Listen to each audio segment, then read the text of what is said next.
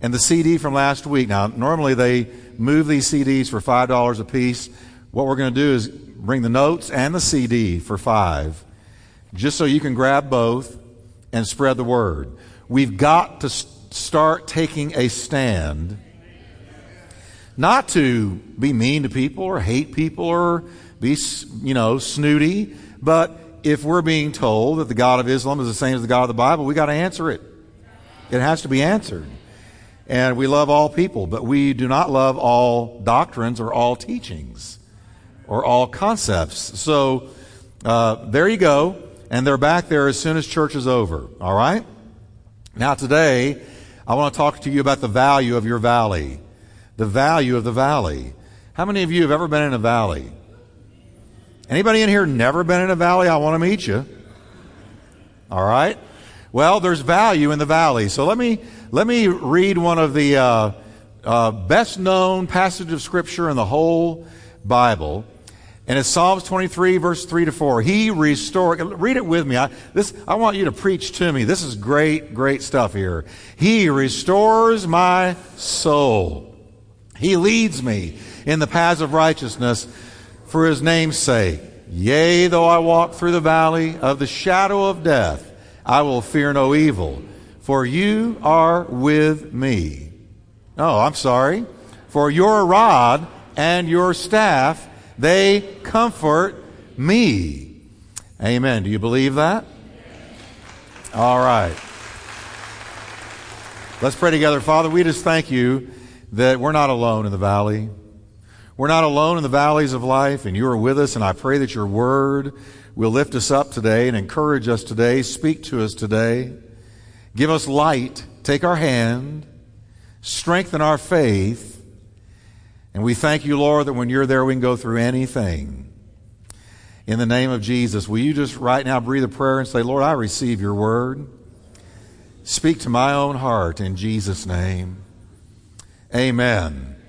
Well, turn to your neighbor and tell him it's not over. God's in charge.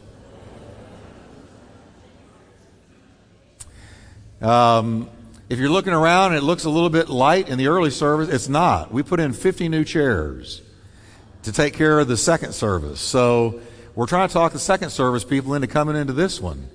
And I'm just going to have to command them, I think. But thank God we had to put in 50 new chairs, and so thankful for everything he's doing. Now, I want to talk to you today about how God restores our souls. How God restores our soul. Now, I'm going to go into it more in a minute, but in a nutshell, our soul is comprised of the mind, the will, and the emotions. And the Bible says that our soul is the most valuable thing we possess. There is nothing more valuable than your soul. So that Jesus said, what will it profit a man if he gains the whole world and all the gold and silver and goods in it and lose his own soul? So the soul is something that can be lost. Jesus said so.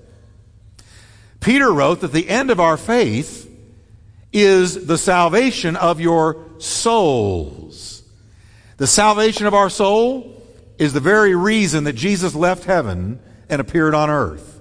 He didn't come just to say good things, powerful things, but Jesus came to die for us that the soul, which is most valuable, could be saved. He came to save the souls of mankind. Now, that implies that the souls of mankind are in some kind of danger. If they weren't in danger, then why do they need to be saved? Now, you go out there and ask most people, and most people will say, well, I didn't even know I had a soul. But I'm going to tell you that Jesus opened our eyes very clearly, and the Bible is replete with passages on the reality of our possessing a soul. Animals don't have souls. People do. You have a soul, and that soul is eternal. It goes on forever. Jesus taught that man is lost, and his soul is lost, and that his soul is dead and disconnected from God and must be rescued from certain doom. Jesus taught that the soul would have to be rescued, and that's why he came. Jesus said, don't fear those who kill the body, but cannot kill the soul. See, if you were martyred today for Jesus Christ, they may be able to kill your body, but they can't take your soul. But Jesus said, fear him, that is God, who is able to destroy both soul and body in hell. So much for there not being a hell. Hell is real, folks, and it's hot, and it's forever. And that's what Jesus said. Jesus said, if you want to fear somebody, you need to fear the God who can take your soul and cast it into hell. Now, a little bit further, what is the soul? The soul is the inner you. The soul is yourself. It is the entity in each one of us that perceives and remembers and reasons and prays and wills and hopes and believes and loves and sins and repents and can be saved. Your soul is only using your body to walk around in. The Bible calls our body our tent, and inside the tent is our soul. It is you. It's the you that we come to know, and my soul is the me you come to know. The soul is the essence of you and me. And now here's where I want to go with this today. Not only can the soul be lost, but the soul can be wounded and scarred and bruised and traumatized in life. Just like the body can be cut and wounded and traumatized, so can the soul be. And most people are walking around with some level of a bruised, beaten, bloodied, scarred soul, because we live in a world that is at war. We're in a war zone. And you don't stay in a war zone very long without getting some arrows and some bullets and some wounds. Isaiah prophesied the ministry of Jesus, and he described it this way. Actually, it is the Lord speaking first person through Isaiah. Isaiah 61, verse 1 through 3, he says, the Spirit of the Lord God is upon me. This is Jesus talking through Isaiah. The Spirit of the Lord God is upon me because the Lord has anointed me to heal. Now watch this. It's all inner that he's about to talk about. Heal the brokenhearted. To comfort all who mourn. To give them beauty for ashes. The oil of joy for mourning. The garment of praise for a spirit of heaviness or depression. I think we need to realize that a wounded soul is often a depressed soul, an anxious soul. That when our souls are wounded, a lot of times we just kind of carry it around without taking much thought about it. But I want you to understand that Jesus wants to heal your wounded, battered, beaten soul. That verse out of Isaiah perfectly describes soul trouble. Those whose inner souls have been damaged, bruised, broken, beaten. They're mourning. They have a spirit of heaviness. They're brokenhearted. The broken heart is another word for a broken soul. So many people walking around in our day with broken hearts. They get up every single day and walk through life bleeding, walk through life limping, walk through life hopeless. They've been damaged, beaten. They see no more joy, no more purpose, no more meaning to life. And I came to bring you good news today that as long as there is God, there is hope. And that God is not an impersonal God, but that God, the God of the Bible, is a God intensely interested in the healing of our soul. Now, David knew well all about the God who restores our soul. He said, the Lord restores my soul. He restoreth my soul. So not just a saved soul is in God's plan, but a restored soul. Restored meaning brought back to its original healthy condition. A restored soul is a happy soul, a joyful soul, a powerful soul, a shining soul. I really believe that healed people heal people. And what we need is a church full of people whose souls have been restored. Because when you got a restored soul, you can go out and say there is hope in God. He can lift off of you the mourning and the depression, and He can give you joy in this life. You can have a skip in your step. You can have a gleam in your eye. You can wake up excited about tomorrow. Now, in the 23rd Psalm, There is a beautiful progression. You know, so often we quote this psalm at funerals, and I've quoted this psalm many, many times at funerals. So we've kind of viewed it as a psalm to die by. But can I tell you this? I think it's also a psalm to live by. It's a psalm to live by. Because there is a progression in verses 1 through 6. It begins with a person meeting Jesus as their shepherd. He declares, that is the newborn, the one experiencing salvation. He says, the Lord is my shepherd. This describes the salvation experience. The first thing we know when we're saved is Jesus as our shepherd. The whole beautiful picture that is painted for us of being led to pastures of tender green grass and to the still quiet waters is a picture of the peace and tranquility of salvation. The newly saved lamb is feeding on the tender grass of God's word for the first time. He's drinking from the waters of salvation Jesus promised to the woman at the well. I'm saved. He's my shepherd. Look what he's doing for me. Green grass, still waters, life, tranquility. Then we see this person experiencing a total turnabout, a total change. That's what repentance is. Repentance is you're going one direction and you repent and you turn and you go the other direction. It means I turn around. And that's what happened to this person. He says he's leading me in the paths of righteousness for his name's sake. So I'm grazing on green grass. I'm drinking from the waters of life. And now he's leading me.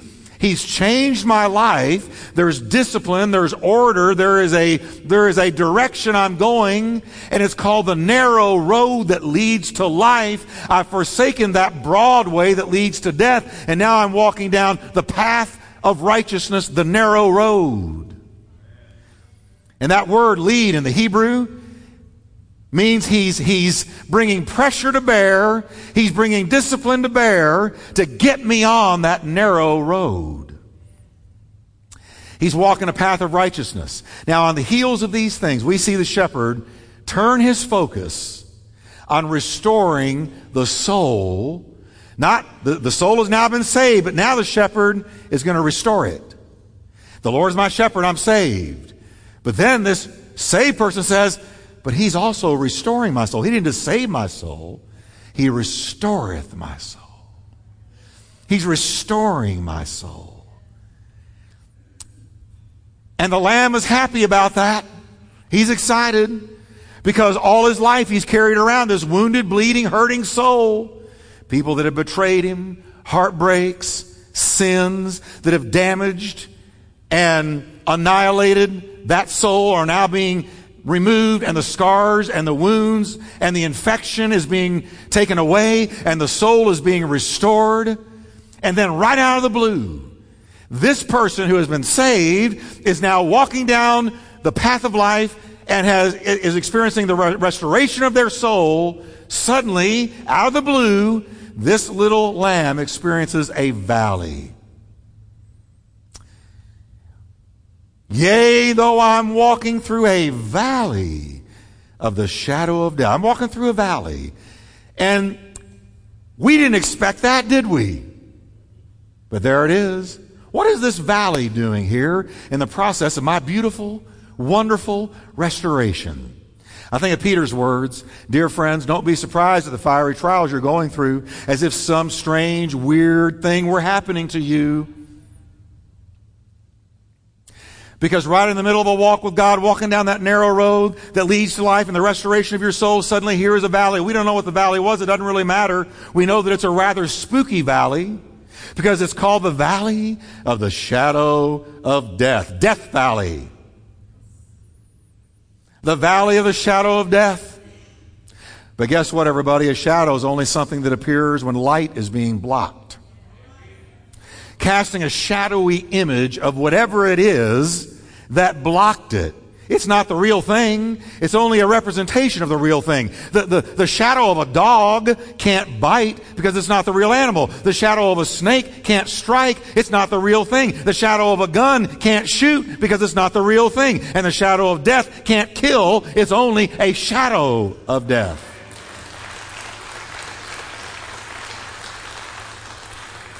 The good news is when you're in the valley of the shadow of death, no matter how dark a shadow might be, it reminds us that light is shining on the other side, and this too shall pass. Now hold that valley thought for just a minute. And let me help you understand the ways of God here when it comes to soul restoration. Understand with me today that most soul restoration happens over an extended period of time. It's not an overnight healing. It's not an overnight deliverance. It's not an overnight event. And it requires patience and it requires perseverance on our part. Miracles tend to be instantaneous, and we charismatics love those instant miracles. But healing of restoration takes time. And it takes as much faith to walk through a healing of restoration over time as it does to see a miracle instantaneously happen in front of you. As a matter of fact, I think almost more faith does it take to walk through a valley over a long period of time, trusting God every day, than it does to say, Lord, would you help me with this? And poof, it's there. Sometimes we're delivered from a valley. Other times we're taken through a valley. And the psalmist, this newborn lamb that has been experiencing a changed life and restoration, is taken through the valley. Yea, though I walk through a valley. For instance, one blind man Jesus healed first saw men as trees walking. It took more faith and a second touch before he saw clearly. You say, well, why was that so? I don't know. Except maybe to model the reality of restoration. First touch, he could see, but not good enough. Second touch, he saw clearly. It was a process over time. When other blind people, Jesus would walk up and touch them and they were instantly healed. Miracle versus restoration. Paul the Apostle sat in prison for years, while Simon Peter was miraculously delivered overnight by an angel that struck him on the thigh and woke him up and took him out, bars swinging open, and led him out into freedom. Why was Paul required to sit there in prison for years and Peter was delivered overnight? That is in God's mind and God's will, and that's God's call. But it is a picture of restoration. Sometimes we go through a long process, and other times it's instant. Why wasn't Paul instantly delivered? And why are some of us, some of you, and listening by radio, carried through a valley, instead of out of a valley? I really do believe that one answer is because of the valuable things we learn in the valley as we take the Lord's hand day by day and make the journey with Jesus. I believe there are some things we must learn as we go through a process, through the valley, through a restoration, that if we didn't do it, there would be some things lacking in our faith, and we really would not have the ability to set other people free. Now, let me give you 3 things that I really do believe David learned in the valley, and he tells them to us. He gives it to us. And I want to encourage you with this. First, we find confidence in His presence. Can you say with me, confidence in His presence? We learn confidence in His presence. That old song, if I never had a problem, I'd never know that God could solve them. I'd never know what faith in His Word could do. He says, I will fear no evil, for you are with me. You are with me. And as long as you're with me, Lord, I've got confidence in your presence. And even though there is the specter of a shadow, even though I'm in a valley of trouble, a valley of pain, a valley of waiting, a valley that is very difficult for me to go through in the natural. And not only that, but this valley is possessed of an ominous, threatening shadow. Just there is the valley of the shadow of death, the shadow of death. And I look at that shadow, and that shadow unnerves me. It might be a threat over your money. It might be the threat of a loved one's life. It might be whatever the threat is. That shadow is there and it's threatening. And not only are you in a valley of trouble, but you're having to deal with this threatening, ominous, looming shadow. And what did David learn when he was forced to go through the process of going through a valley instead of being taken out of the valley? Here's what he learned, that when I'm in the valley, I'm not in it alone. I am not alone in this valley. When Shadrach, Meshach, and Abednego were thrown into that burning fiery oven, they went down alone, but all of a sudden a fourth man appeared, and he had the appearance of the Son of God. He had the appearance of the Son of God. And you know what they started doing? They started dancing and leaping and praising God. And you know what happened? The ropes that had bound them when they got thrown down were burned off. That tells me that in the valley some things come off that need to go. Some chains come off, some ropes come off, some handcuffs come off, some fears go away. You get set free in that valley as you learn you're not alone.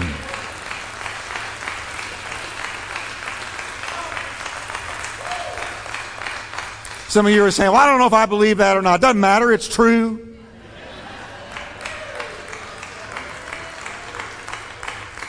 Jesus, didn't he say, I will never leave you.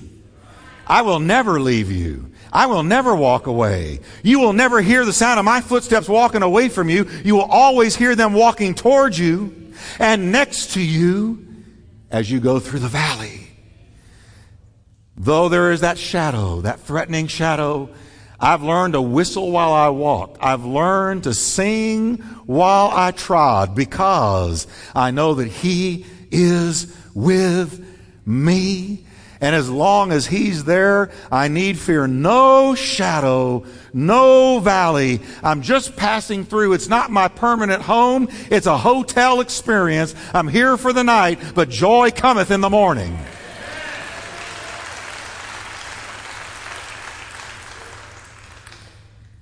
See, I'd never know that if I wasn't forced to go through it. Now, the second thing, first, confidence in His presence, and then comfort in His correction. He said, your rod and your staff, as I'm going through that valley, your rod and your staff, they comfort me. Now, in Bible days, the rod of a shepherd had to do with correction. And the staff was used for guidance. When a sheep would stray, the shepherd could hurl that, he could rear back with that rod and hurl it with amazing accuracy. Here goes a little sheep straying away from the herd. He's straying away and he's going where the wolves are lurking. Listen, in the valley is when you're tempted to stray. Because you're saying, well, I didn't bargain for this. I didn't know there was going to be these valleys. And this is just a little bit too much for me. And so you say, I just think I'll see if there's not something out there that I missed the first time around. And you begin to stray. And then all of a sudden a whistle comes through the air. And pow! It's the rod. And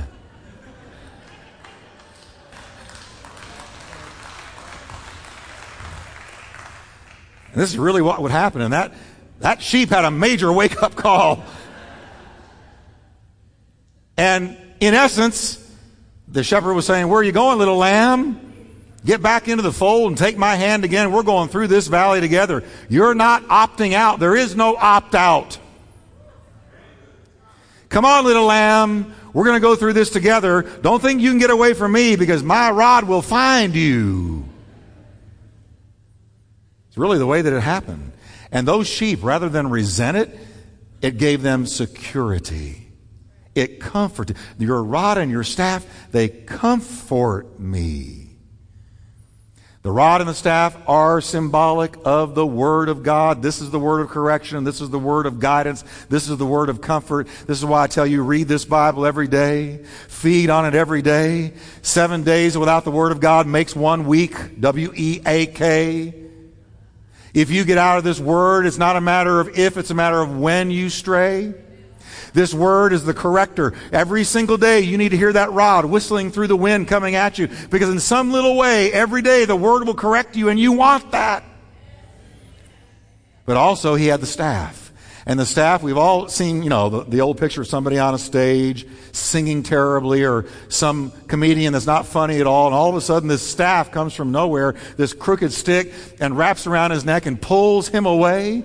We know that as the staff, but to a shepherd it was very different. To a shepherd, when he found a sheep that had fallen and stumbled, he wrapped that staff around his neck and stood him back on his feet. Or when that sheep could not find the green grass or the still waters, he put that staff around his neck and gently nudged him towards the saving waters and the green grass that would nourish his soul. That's what the Word of God does for you and me.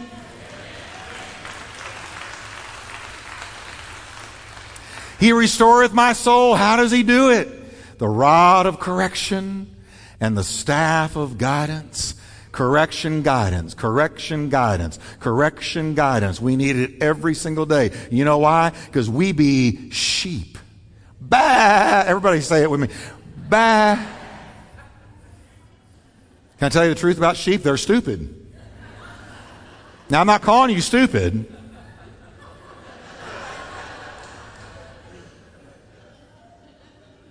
But I will say this. Left to ourselves, we do stupid things.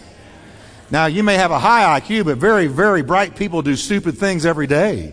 What we need is wisdom, and wisdom comes from the Word of God. It is the rod and the staff. And he says, in the valley they comfort me. In the valleys of life, the Word is indispensable.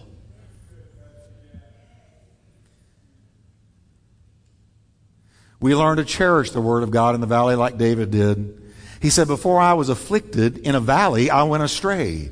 But now I keep your word. We never study the Bible better or pray better than in a valley of pain. It makes us pray. It makes us seek Him. It makes us do what we often don't do when things are going great. Isn't that true? Before I was afflicted, I strayed. But now, I found your word, discovered your word. I'm feeding on your word. It's great. Confidence in His faithfulness, comfort in His correction, and finally, consolation in His plan. Consolation in His plan. Say, well, where is that? He says, you prepare a table before me in the presence of my enemies. You anoint my head with oil. This is the plan. Now, I'm about to tell all of us today the plan of God for your valley. You prepare a table before me in the very presence of my enemies. He said, you anoint my head with oil. That is a symbol of blessing and fullness and power. And my cup runs over. Most Christians have a little bit of water at the very bottom of the cup. But this person now has the cup running over with the blessing of God. Now, this ought to be incredibly encouraging for anybody in a valley. And we take consolation in this plan. No matter what your valley is, God is preparing a table on the other side. The valley is not the end. It's not permanent. God has a plan. He's preparing a table. Well, think Thanksgiving. Think Thanksgiving. It's coming up upon us. I can't hardly believe it, but it is. Think Thanksgiving Day. The Cowboys game is on. At least it ought to be in your home. If it's not, I'm going to give an altar call at the end. I'm kidding. Sort of. We like them around here. But you know how it is. Think Thanksgiving. On Thanksgiving Day, the Cowboys game is on. You're eating a few chips or some other appetizer. But you keep glancing in the direction of the table. The table. You know the table is being prepared. And it's unlike any other day in the whole year. What you're about to dig into is special. It'll make the appetizers you've been chewing on pale in comparison. You don't eat too much because you want to save your appetite for the table. The anticipation builds. The smell of turkey roasting and bread baking are making you sit on the edge of your seat. You're watching the game, but you keep glancing towards the table. Finally, the long-awaited words from the kitchen, come and get it.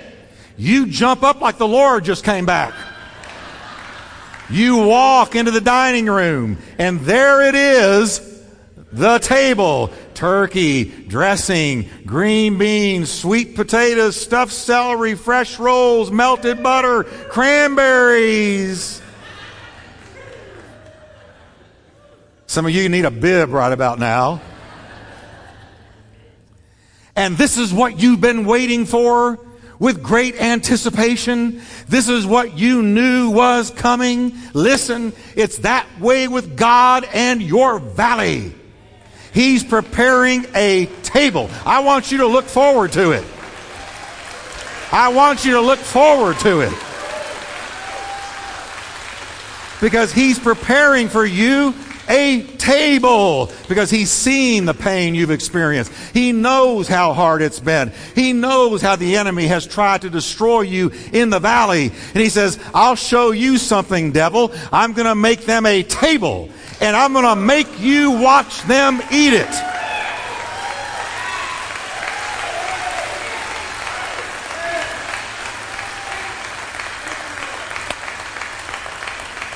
David says, you prepare a table before me in the very presence of my enemies. This is what I love about it. The enemy that tried to destroy you, that tried to discourage you, that tried to take you down, that gave you so much hell in the valley, is going to be forced to watch you sit down at the table that God has prepared and watch you eat that turkey.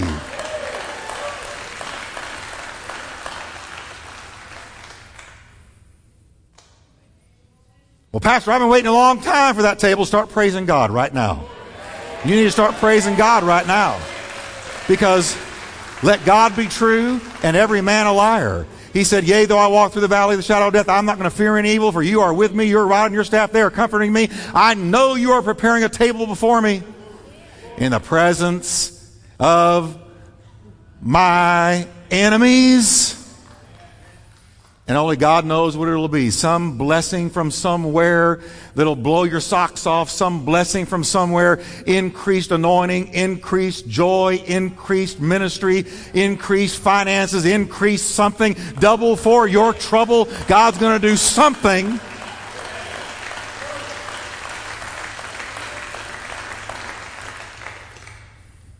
Can I tell you, child of God, He has not left you. There's value to your valley.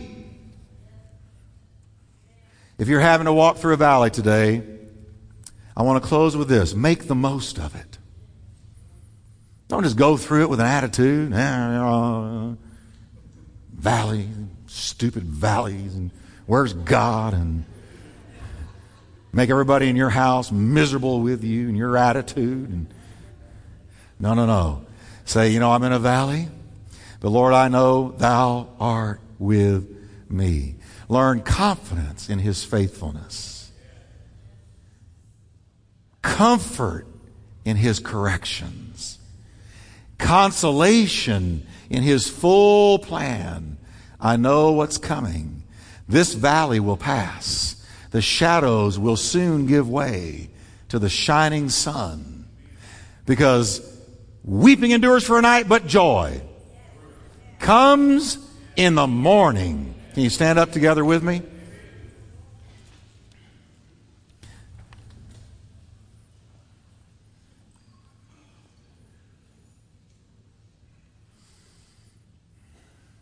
I know what I shared with you today is the Word of God, and I want to pray for people who are in a valley. There's a lot of folks in a valley, financial valleys. Haven't been able to find a job, you're struggling, wondering how the bills are going to be paid. Or your children have gone haywire on you, broken your heart. Or a spouse has walked out on you. And you don't know what you're going to do. And you're hurting. And it's real hard for you to see God in that valley. Or you're hooked on something and you haven't been able to let it go. You've tried and tried. But that shadow keeps intimidating you. I want to tell you today, take His hand, dig deep into the Word, trust Him, and do good, and feed on His faithfulness. Father, I want to pray for everyone in a valley today. If you're in a valley, I want you to raise your hand. Well, I certainly preached the right word today. That's a lot of people. Raise them high. Now I want you to say with me, Lord, I know Thou art with me. I take your hand. I'm going to learn to trust in your presence. And I'm going to take consolation in the table I know is coming. I will fear no evil in this valley.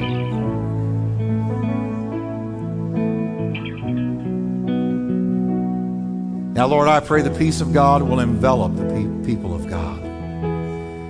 And Lord, you will increase faith and increase joy, increase confidence. If any of the sheep are straying, I pray that, Lord, that rod will strike them in love and bring them back. And Lord, I thank you for peace in the valley. In Jesus' name, thank you, Lord.